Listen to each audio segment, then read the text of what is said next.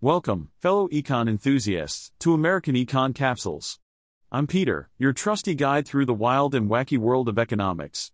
Brace yourselves for a roller coaster ride of numbers, graphs, and government incompetence. Let's dive right into the absurdity, shall we? In a shocking turn of events, Tesla has managed to outdo BYD in the price-cutting game for electric vehicles, EVs, in China. According to a recent analysis by JL Warren Capital, Tesla slashed the price of its Model 3 by 6% and the price of the Model Y by a whopping 11% compared to December last year. In comparison, BYD only managed to decrease the price of its flagship Han sedan by a measly 5% during the same period. Now, you might be thinking, why is this such a big deal? Well, let me break it down for you. The Han, which is BYD's premium electric sedan, competes in the same price range as Tesla's cars, which are priced above 200,000 yuan, $28,000. So, for Tesla to offer bigger discounts than BYD is quite a slap in the face. It's like Tesla saying, hey, BYD, you may be a big player in China, but we're the king of discounts. But wait, there's more. BYD tried to make up for its lackluster price cuts by increasing its sales promotions throughout the year. They even shaved off 10% or 17% from the price of some of their mass-market models. I mean, who needs profits when you can sell your cars at a discount, right?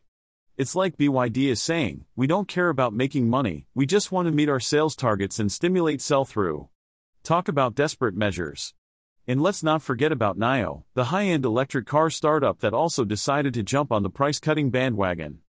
Despite initially trying to avoid getting caught up in an industry price war, NIO couldn't resist the temptation. I guess even the most exclusive brands can't resist the allure of a good discount. It's like NIO saying, we may be luxurious, but we're not too good for a price war.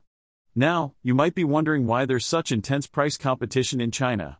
Well, according to HSBC analysts, it's because Chinese consumers don't really care about residual values when making their purchasing decisions. Unlike in the EU or the US, where people actually consider the future worth of their cars, Chinese consumers just want a good deal right now. So, automakers in China have no choice but to engage in a fierce pricing war to attract customers. It's like the Wild West of car sales over there. But here's the kicker.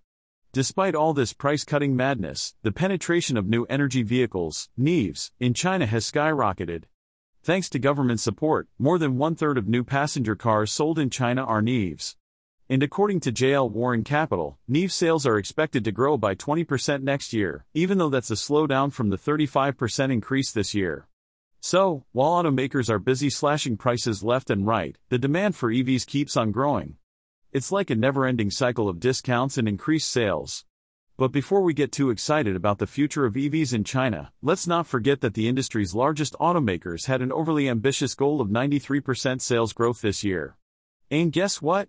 Only Tesla and Li Auto are on track to reach their sales targets. That means the competition is about to get even fiercer, which could lead to industry waste. It's like a battle royale for the EV market in China, and only the strongest will survive. So, there you have it, folks. Tesla has managed to one-up BYD in the price-cutting game, while NIO succumbed to the temptation of discounts. The Chinese EV market is booming, but the competition is about to get even more cutthroat. Buckle up, because it's going to be a wild ride in the world's largest auto market. Well, folks, it's time for me to bid you farewell. But don't worry, I'll be back tomorrow with more riveting economic news delivered with my signature blend of sarcasm and wit. Remember, I'm just a fancy AI, so don't go looking for any human touch in this podcast. Stay tuned for more AI-powered economic enlightenment, because who needs humans anyway?